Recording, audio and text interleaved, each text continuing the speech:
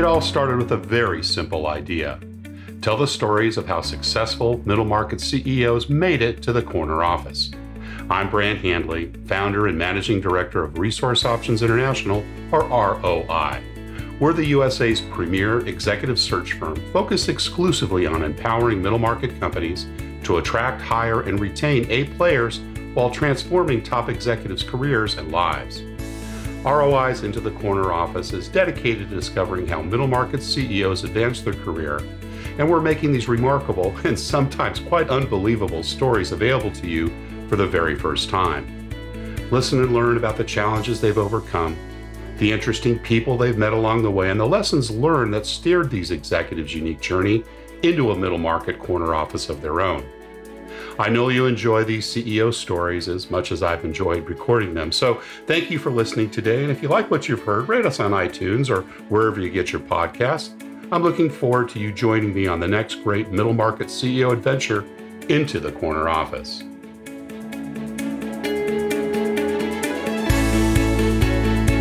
My guest today is Robert Martichenko, founder and chief executive officer of LeanCor Supply Chain Group.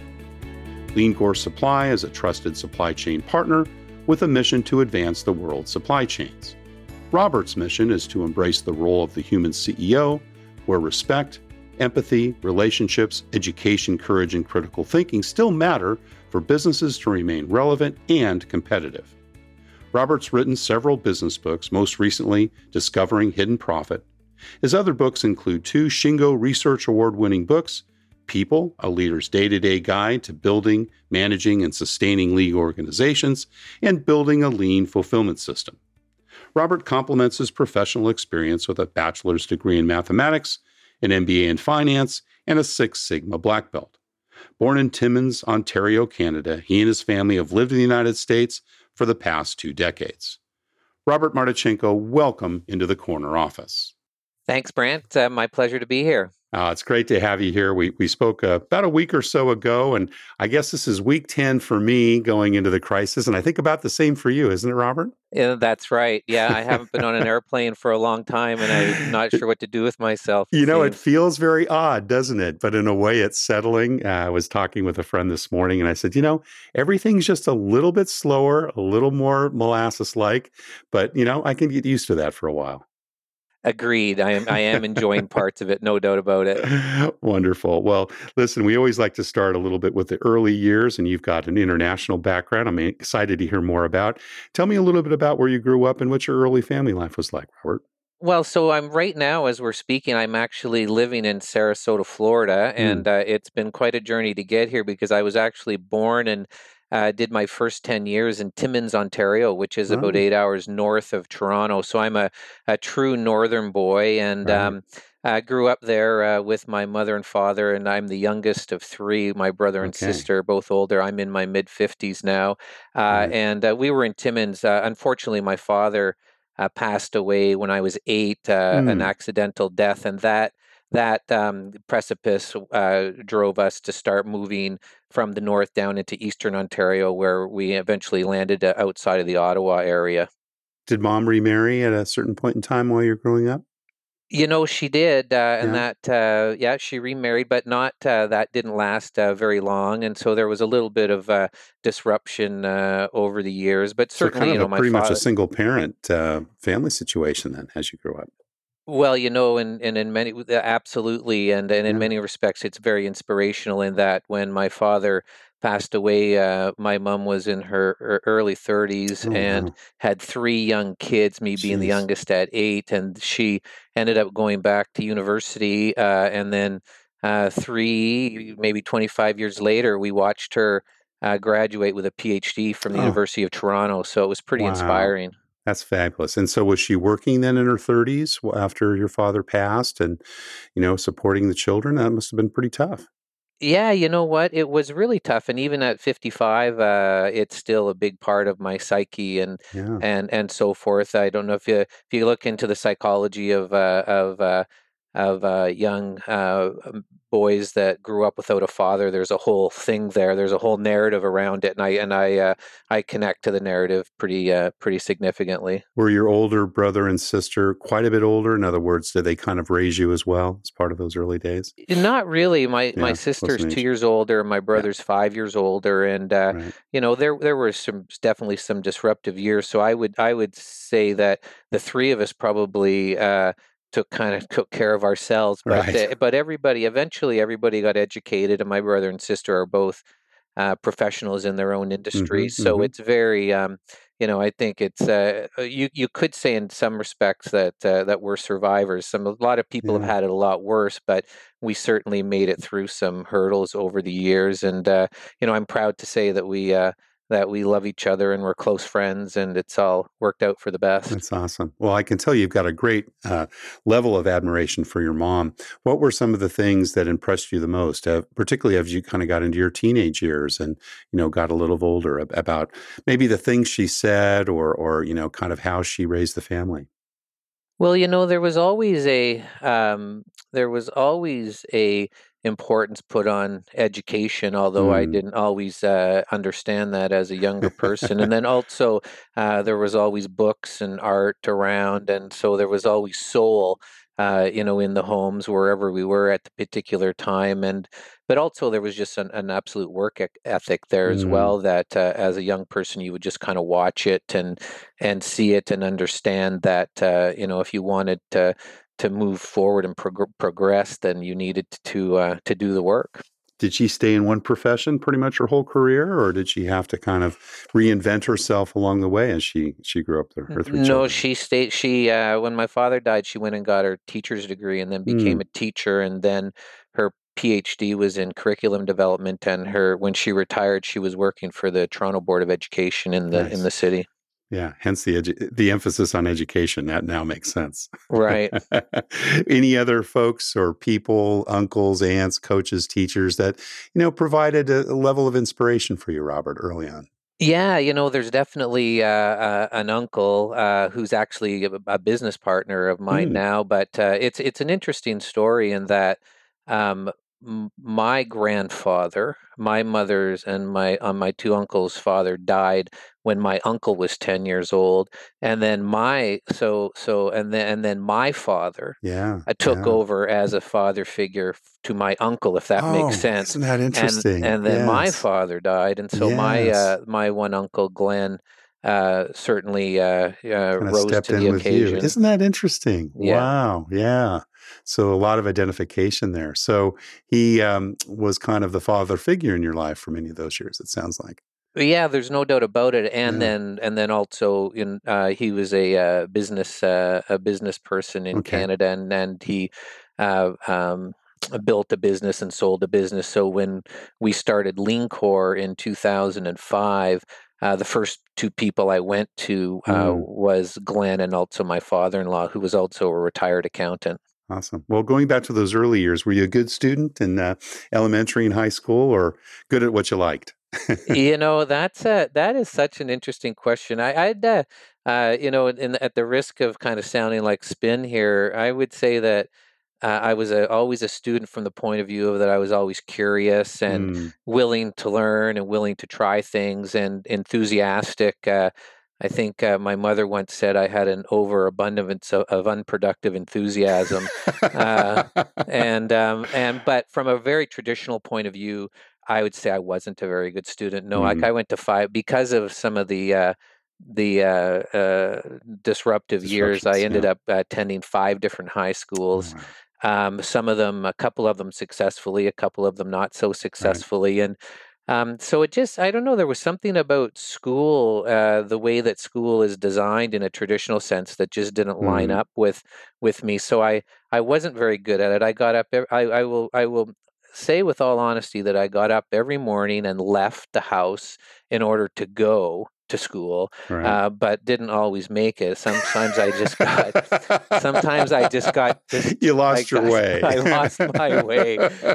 That's right. What were some of those outside interests? Were you involved in sports, music, theater? What distracted you on the way to school? Yeah, well, it's once we in my high school years we're in Eastern Ontario, and Mm, it's cottage country and beautiful up there. it's cottage country and lake country. Yeah. So, it was just we're doing lots of canoeing, spending lots of time in the Mm, bush, lots of hiking and camping. And earlier in my, to say that I wasn't a very good student in the traditional sense doesn't mean that I didn't enjoy reading right. and so forth. And I, as a younger person, I was, influenced heavily by Jack London's Call of the Wild Mm. and Oh White yeah. Fang, and also Sure. a book called Where the Red Fern Grows, which is about a young boy and his dogs living in the Mm. Ozark Mountains. And most specifically, I'm a big fan of a poet, Canadian British poet Robert Service, and the poem "The Cremation of Sam McGee," which is all about Mm. the Klondike Gold Rush and being a prospector. And so, Wow. as a young guy, I Love had the this outdoors. romantic Yeah. image of just living Mm. in the mountains off grid and In the being a wild. Yeah. prospector. So Yeah. yeah. Cool. So that's where you wandered off to on some of those mornings. Well, yeah, I did, and unfortunately, there were a couple of other young lads that didn't mind doing the same stuff. So I can imagine. I A lot wasn't more always by funner with a group, I'm sure, a lot yeah, more I fun. wasn't always by myself, but we, for the most part, we did no harm. We were probably just hurting ourselves more than anything. Sure, sure. Well, exploring the wild is always a good thing to do at some point in your life. Maybe earlier is better than later. No doubt about it. What about entrepreneurial things when you were growing up? Was a paper route the thing to do in that part of Eastern Canada, or were there other money making things, or did that come later in your life? Well, I certainly had a paper route, and Hmm. the Globe and Mail, which was the early morning Oh yeah. paper, and that was a little trying on a young lad. But I've got images of me setting up a piece of plywood with balloons on it and having darts, and the other kids would come by with nickels and dimes, and if they Oh, a if they little hit the balloon, they would win a stuffed front animal that yard I circus, right? Or I front think yard fair. they would win my sister's stuffed animals, which didn't please her very much. I love it. And I remember once in high school, Saga, which was a very popular Canadian band at the time, was Hmm. playing in Ottawa, and without my mother knowing, I put 50 concert tickets on her credit Oh card, my and then gosh. and then got a yellow bus arranged, and I sold transportation and And tickets. tickets. Oh, So that's great. you know, That's it's great. a it's a Did you funny. pay her back her seed money? You know what? I really hope I did. If I didn't, then I have since. Let's Yeah, I just was put gonna it say that. she'd probably remember Robert, so Yeah, yeah. But it's that's a good funny fun. thing because we've just recently moved to Florida, and Mhm. when I was packing up, I found a box that I have business cards that I've Oh, had right, since I right. was that I've made since I was a kid, and I've only had four professional jobs that Yeah, would issue a business card, right, and I think right. I have about 22 business cards. So everything from, you name it, t-shirts to I love it. buttons to hats, and um but All entrepreneurial things, huh? Yeah, yeah, yeah. yeah, but the fun one was probably in my mid 20s. My close childhood friend and I started a what I'll actually call my first business, which was called Beaver Brothers, and we did eaves trough, or gutter cleaning as it's known in the South here, and light construction and landscaping and so Wow. forth. And so yeah, so Well, I what did would all that say extra that money yes. go towards? Were you saving towards college? Was it some high school vices? Taking the girls out, or what were you engaged with Well, for all that? that's a good question. That Beaver Brothers was post high school. So Right. if I remember correctly, we might have been putting the money into fixing up old Volkswagen vans or something like that. I'm not sure exactly. Well, it sounded like you did a lot of reinvestment, right? Yeah, One thing into the other. like I said, there was no shortage of enthusiasm. What there was probably a shortage of good business sense and so forth. Was going to college on your radar screen growing up? So, back to the school. So I did go to, and this is kind of the dichotomy of, watching my mother and my father, Yeah. but was a chiropractor, and he Okay. graduated from chiropractic college in 1961 when chiropractors weren't even a thing. Right. So education was clearly a part of my psyche, but so I did go to university right out of high school, but In Canada. I didn't have the disciplines. I wasn't taught the disciplines in Right. high school, so I was smart enough to stop, and I went to work, Hmm. and then later at 25, Came back. I looped back and Hmm. I finished my degree. Now, Yeah. did you do that in Canada, or were you in the States by that time? No, I was in Canada, so I Hmm. ended up graduating at 28 years old, actually, a little older than most young people, from the University of Windsor Okay. with a degree in mathematics of all things. Windsor's right on the border with Detroit, right? Right near That's a fact. yeah, Yeah, yeah, yeah, got yeah. it. Well, in probably some ways it was better. You certainly probably got a lot more out of it. Than your younger self may No have. doubt about it. Yeah, Patience and disciplines are things that, if do come with age. And what's the old saying? When the student is ready, the teacher will appear. Right, and that's right. That's right. that old cliche is very relative to my situation. And you got your MBA later, or did you do those back to back? I did my MBA. Out of university, I had a degree in mathematics, Hmm. and then Hmm. I went looking for a job with somebody that was looking for somebody with a degree in mathematics. And believe it or not, that was in the days when we used the book "What Color Is Your Parachute?" Right. Sure. and you actually looked in the newspaper Yeah. for jobs, and so. That didn't work out so well, and then I ended up actually calling the uncle that I Of course. mentioned, Yeah. Yeah. and I just said, "Hey, Uncle Glenn, I really need a job," and Mm. he connected me to a friend of his who owned and still owns a trucking company in Nice. outside of Cambridge, and they gave me a chance, and that's how I ended up getting into the logistics and supply Got it. chain Yeah. industry. So that was the first real job out of college. That was the first Yeah. real Yeah. job out of college, Did you yeah. have some leadership responsibilities there early on?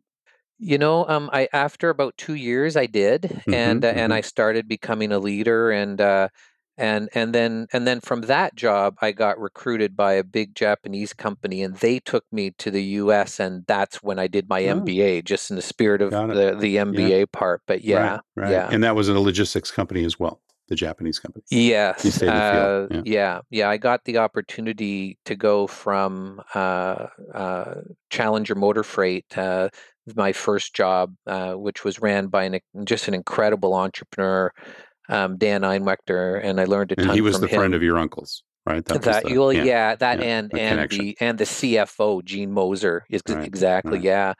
But I got, and I had no reason to want to leave there, but I got a chance to go to Evansville, Indiana, Mm. and I participated in the startup of a greenfield Toyota facility, and that was Oh, just that terrific. was just an opportunity that I Yeah. couldn't give up. Well, back to the first job and the time when you first started managing people. I think you said you were a couple of years in. What were some of those challenges when you first started to manage others? And I imagine some of them were probably older than you, right? Yeah, In that environment. some similar age, Hmm. and in my first job, I didn't end up with a big team, and my challenges there was that I just had zero experience leading Right. people, and Right. so and I was still just trying to find my own way in that. First job, and the old "fake it till you make it" attitude, and so you've got your own insecurities, and so I was, half, one foot in just trying to understand who I was, and then also trying to become a leader. Right. So there was learnings there, but when I went to Evansville, Indiana, that was literally we had to hire and onboard 150 people Oh in my gosh. about 6 months, and And it I was a was the production facility, right? it was Or yeah, a production facility DC. making trucks, yeah. Yeah. Wow. And my job was on the logistics side, so we had to hire truck drivers Mm, and dispatchers and logistics wow. engineers and so forth. Yeah. Wow. Wow. What a great experience. What were some of those lessons that you learned early on in terms of managing others? Well, I think that if I look back, and I think of my first job, and then even the first time that I was working as a leader, I realized that I needed to learn how to listen a lot Mm, better. mm. I can remember a leader once taking me for a walk and saying, "Robert, you've got 2 ears and one mouth, so what should you be doing more of?"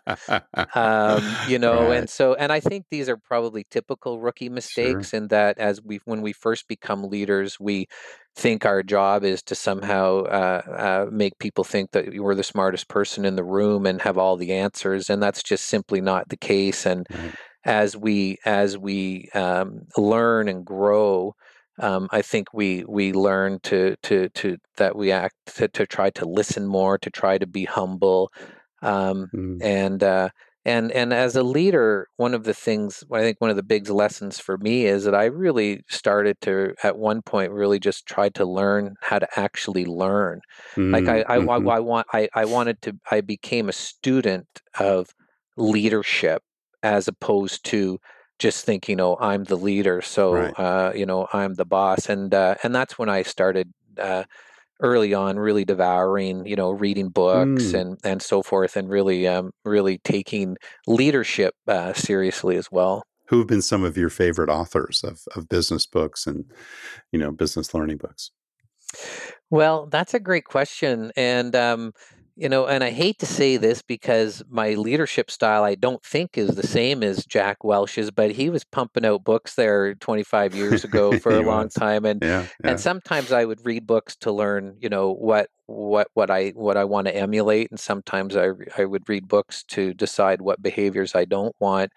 Um, but there's, the books that we've all read, Stephen Covey's book Mhm, on Seven mhm. Habits, Yep. and there's lots of books on operational excellence and lean thinking and leadership of building lean cultures and Mhm, so mhm. forth.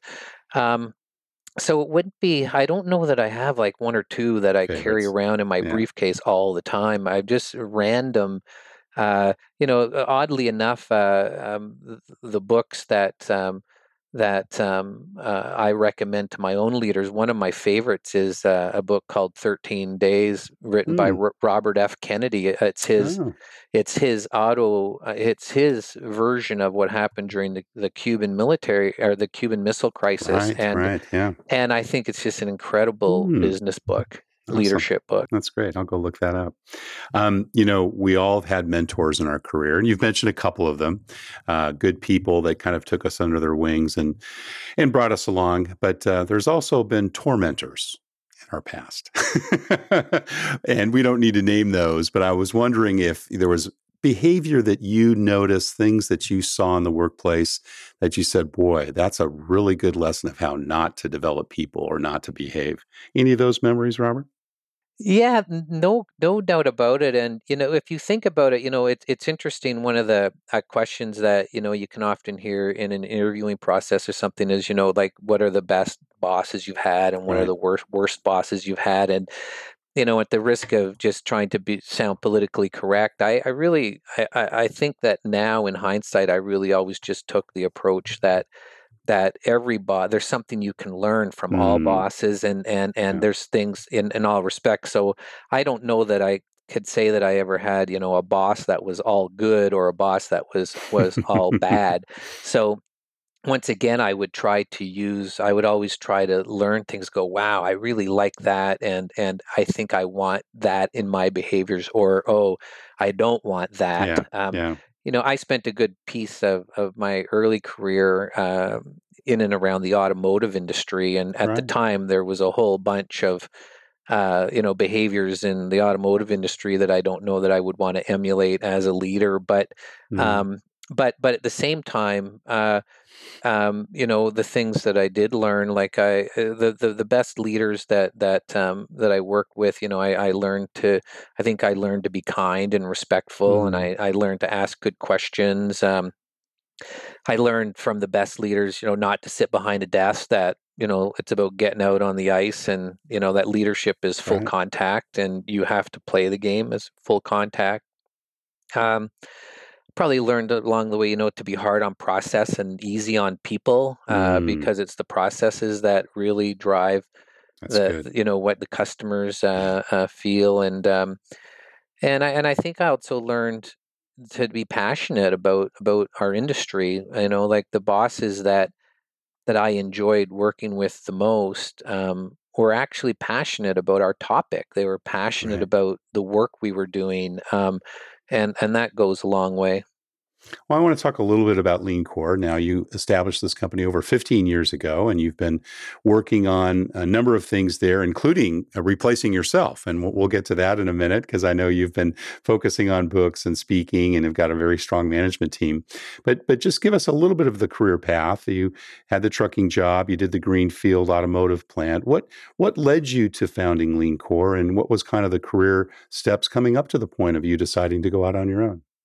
So I came to the U.S. In 1998, Mm. and then was working for a Japanese company who supported Toyota. They were part of Toyota's Supply chain. group of supply chain, Hmm. right? Hmm. Yeah.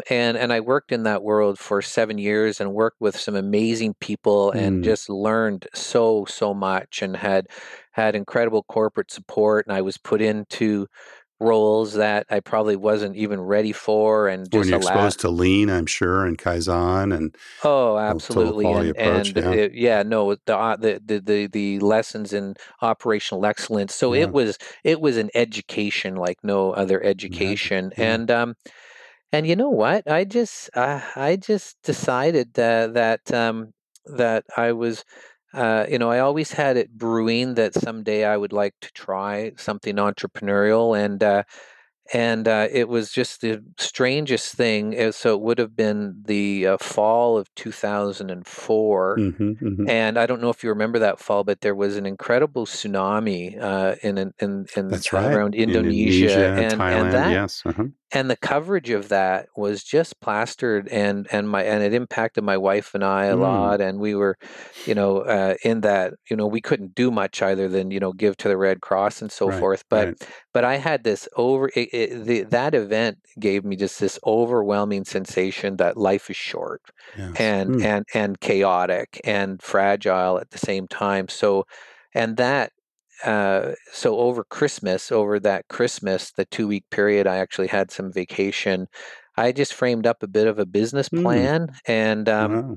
and I went into work, not planning to do anything on January 3rd of 2005. And I went into work and I opened up my laptop and I looked around and I just said, I'm not supposed to be here anymore. And I Wow. I got up and resigned, and I went home, and my wife tells the story that she was coming out of the neighborhood and it's about 11 o'clock in the morning, and I pulled up and we Sees met your the car. two Yeah. cars, and she said, "What are you doing home?" And I said, I said I quit my She job. had no idea. It was not premeditated at all. That she knew maybe a few months later after I got some things in place or whatever, but no, she didn't know it was going to happen Wow. that fast. And Wow. our two little girls were 3 and 6 at the Oh time, my and gosh. so Big yeah. risk. Yeah.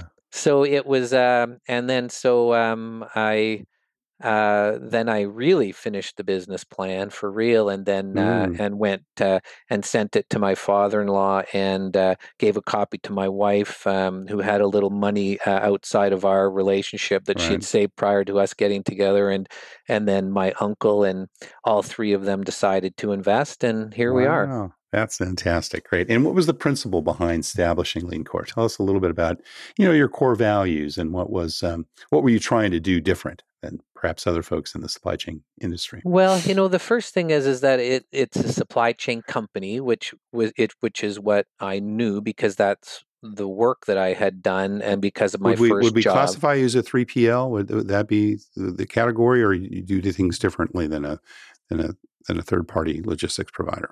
Well, we have three divisions, Okay. and so we've got training and education, Right. and we have consulting, and we have 3PL operations, Okay. managed That's part of it. transportation. So that piece would be 3PL, but the Right. training and education would be Oh, exactly what it is, and the yeah. consulting is more traditional consulting. So we have three value streams, if you will, and they're very strategic in that the premise of the company, why we thought that it would be able to survive in a sea of big, healthy, good Mm, competitors, is that to build a culture of operational excellence, you have to do three things. You have to train and develop people. You right. have to fix underperforming processes, and you Yep. have to operate and sustain.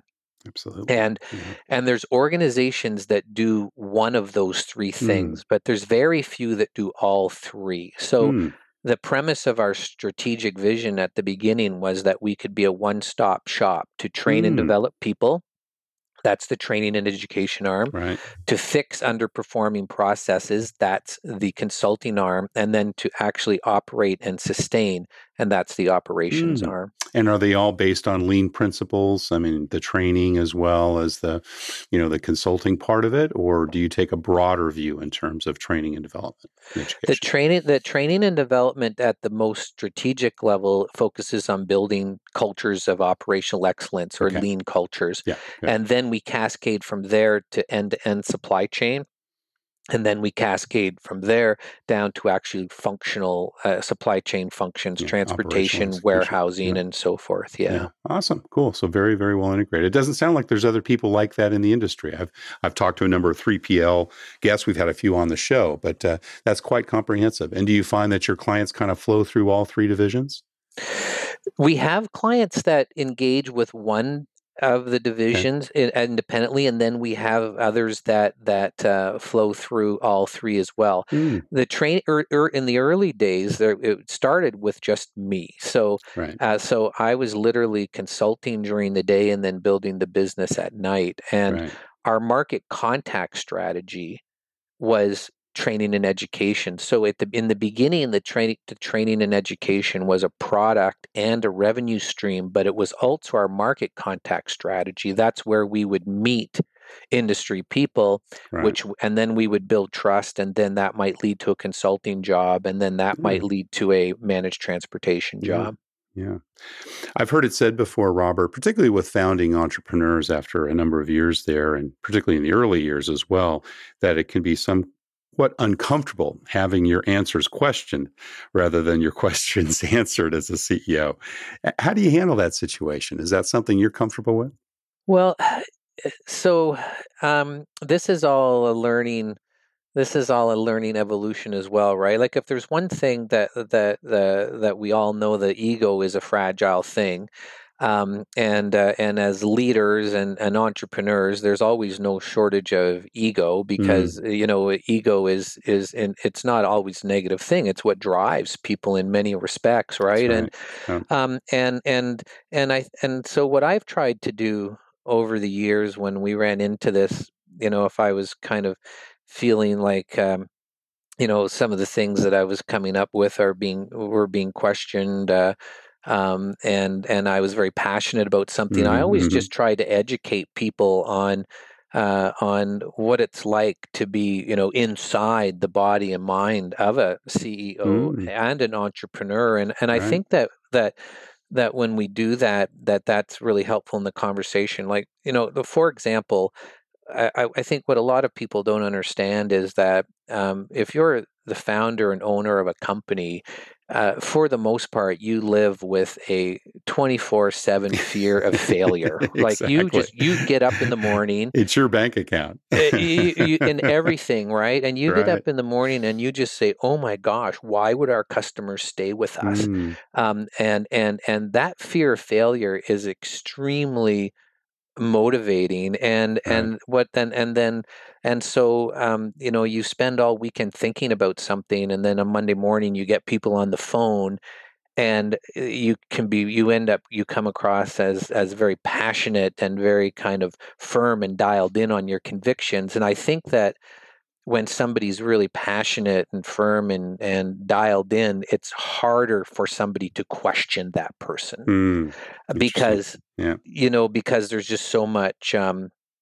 there's already so much force behind it, right? So Right. Right. so I've tried over, the years to, if I know I'm being very passionate, and if I know I'm really selling hard on something, and then there's just silence, which could be misconstrued as affirmation, then I try my best just to ask somebody, look at Hmm. where am I all wrong here? Right. Right. Where did I come off the rails here? Because Humility has to kick in.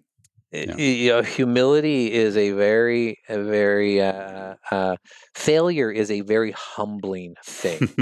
Yes, And indeed. every single, I'm 54, every single time that I all of a sudden thought that I was a little smarter than I really am, life just came and knocked me at the knees. So and I get that now. I really, Right. I Right. honestly do. But at the same time, passion is a very powerful thing, and so what we have to do as leaders and part of leadership team is to try to mitigate the unintended consequences of passion and drive, Yeah. and I think we've tried to do that at LeanCore. Yeah, awesome. The CEO, particularly a founder, really is responsible for building out the company culture. How do you do that? And particularly after 15 years, you've obviously have a strong management team. We talked about that a couple of days ago, but you still really are at its heart and soul the company's culture. And how do you communicate that? How do you ensure it gets maintained? How do you build on that? Well, culture is everything, right? It's not Mm. something. What's the old saying that culture eats strategy for breakfast, That's right. and in fact, and in the last year or so, prior to all this COVID crisis situation, on the personal side of my life, I've been focusing on the concept of making work meaningful, and where is work going to go in the next 10 years with the advent of automation and artificial intelligence and robotics and machine learning and so forth. And that research all leads to culture. Hmm. Now, Hmm. and when we talk about culture, what I'm talking about is just what are the behaviors, Right. what is the vibe and behaviors of the organization, and at LeanCore we were very lucky in that, one, we're a young company, 15 years old, we're 110 people, so Mm. that's a manageable size, Right. and but but we're very lucky in that when we started the company, I said, like, we're going to be a lean company or I'm going to die Mm. trying. And as you know, it's self-evident, I'm not dead yet. So and when I say a lean company, what I mean by that is a lean organization is one that believes in continuous improvement. They Right. believe in making problems visible, and they believe in solving those problems at the root cause in order to deliver the highest value to the customer at the lowest possible total cost to the business. And we have valued that belief from day one. And then in addition to that, our value system starts with respect, Hmm. Hmm. and we live it, and we believe it. And the culture, we've been able to build a culture because we started with the vision of the culture from the very beginning, and we never came off it, Right. even when we were at our lowest points, we didn't come off it, and even more importantly, when we were at our highest Mm. points, we didn't come off it. We didn't come off it either. But the interesting thing about culture that I'm realizing now, 15 years into this and pushing mid 50s, is, someday when, this journey flattens out for me, I'm going to realize that the most rewarding part of building LeanCore was, in fact, building a Mm. culture Mm. and building the culture. Yeah. So the culture aspect it is not only the most important thing the leader should do. I would argue that it's the most rewarding thing a leader can do as well. Certainly one that will lead to longevity, in getting that right. No doubt about it. Yeah. What do you look for when you're making bets on the people you invest in and hire, Robert? So that's a great question, Brant, because hiring and I know it's your profession as well, and so you really understand this work as well. And when I think back, I think that probably the most costly mistakes made when building a business is hiring the wrong people. Yeah. And that's not a criticism of the people that I may think that were the wrong people for me, because they could have very well been the right people, but I didn't Just weren't manage right them for you. properly. Yeah, exactly. And the second biggest one is keeping them on when you know they shouldn't be there. Second most costly. Acting fast. But you know what? There's something when, like, back to that fear of failure. When you're an entrepreneur and you have an intense fear of failure, you tend to act faster than if you're in a big organization where bureaucracy and that can get in but the way. Yeah. but so I've learned the hard way on a few occasions building Leancore, and I'll jump on my own sword and say that they were mistakes I made as opposed to been the best fit. But what I've learned and what I really try to do is manage this juxtaposition. And the juxtaposition is the ability to look for somebody that I'm going to have good chemistry with, but at the same time not hire in my own image, because I need people that have whose strengths are my weaknesses, and whose weaknesses are my strengths. But at the same time, the chemistry has to be there. Like, you have to want to work with you have to want to enjoy working with them. But at the same time, you can't hire in your own image.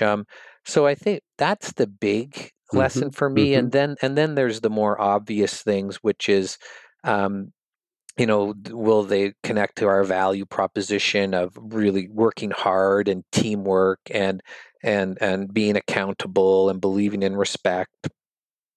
So there's the more tactical. Are they just going to fit in to the culture? But then there's the what will they bring to the team, and is the chemistry going to be good? Yeah. Well, listen, time has just flown by. I'm just taking a look at our clock here, but we always have one last question we ask all our CEO guests. And what kind of career and life advice would you give to someone who, Robert, perhaps has their eyes on the corner office in their current firm, or maybe like you, is start with big corporate and wants to be an entrepreneur like you someday? What would you tell them, or tell your younger self 20 years ago? Oh my gosh, the last part of that's I'd have to think about that for a bit. But but if we look at the question from the point of view of what would I say to somebody that's thinking of starting their own business, and I would on the caution side, I would say it's not what you think. When people say it's 24/7, you think you know what that means, but you don't. Right. You don't. Every weekend. And it's not just that you're working every weekend. It's just that no matter what you're doing, even when you're sleeping, it's the business is there, and you better enjoy it. and it's not a roller coaster. I've people say it's like a roller coaster ride, and I say absolutely not. Roller coaster ride is planned. You can see what's going to happen. It's designed. It's designed to get off safe. I liken it like flying a kite. You just one minute you're soaring, the next minute you're crashing to the ground. I love that. But at the same time, I would say that it's completely amazing. Like, if you can take a run at building a business or being the CEO of in an industry that you're passionate about, where you really like the topic, then it can be really, really amazing. And so my advice would be, go for it. And there's another reason why I would say go for it. And this is something that I think is a little bit misunderstood in the entrepreneurial world, in that a lot of people, when I tell them the Leancore story, they say, "Oh, that day you left your job, man, that was so risky." And when I look back now, I realize it wasn't risky at all.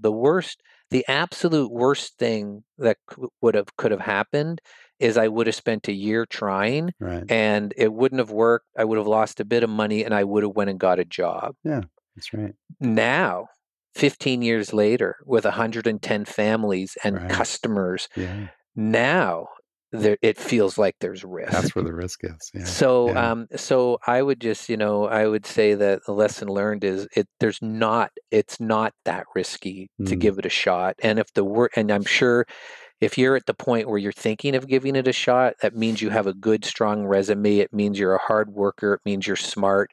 You can always go and get a job if it doesn't work out the first time.